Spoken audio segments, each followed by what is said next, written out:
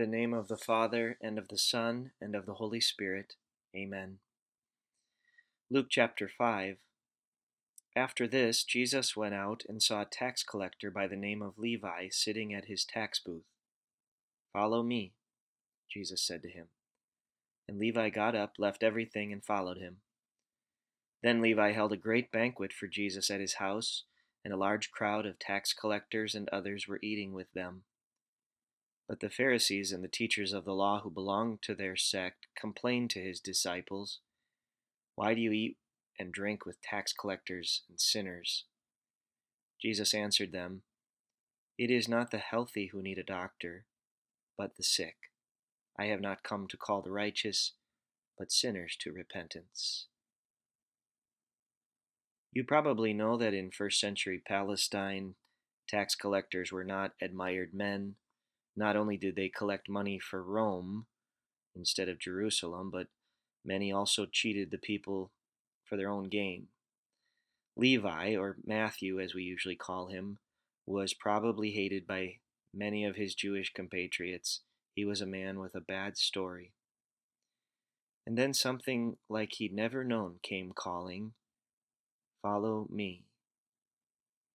Michelangelo Caravaggio has a painting called The Calling of St. Matthew. It was painted about the year 1600 and still hangs in a church in Rome. He has St. Matthew at the table with his friends, and the Lord Jesus off to the side, barely in the picture.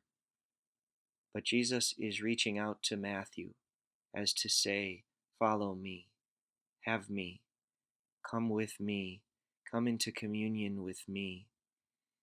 A gentle light shines on Matthew, who hears this grace calling and seems to say, "Who, me?" Can you see what Jesus wants to do for Matthew? Take away the bad story and give him a new life.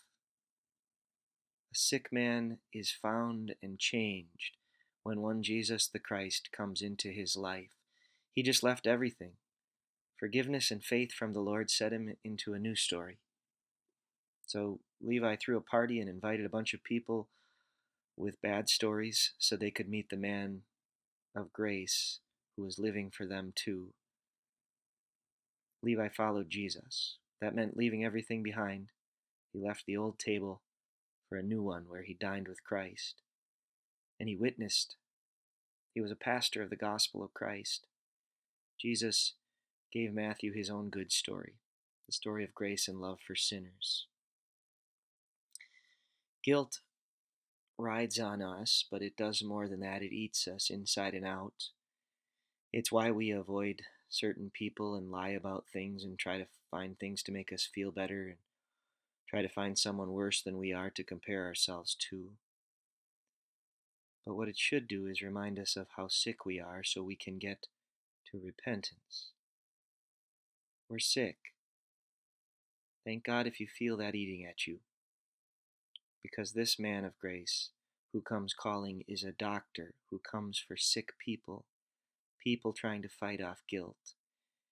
He comes and points and reaches out and says your name and gives you his name and claims you and heals you and lifts away the guilt and replaces your story with his story and releases you to live in him with this: "I forgive you all your sins."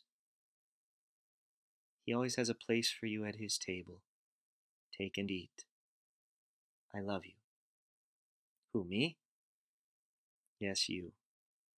This is the friend of sinners, the healer of the sick, the lover of souls, who changes lives with grace. Follow him.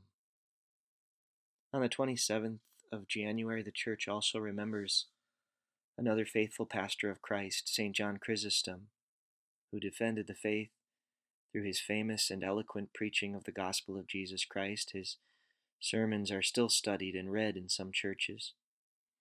He was called and he followed and he spoke of and for Jesus the healer.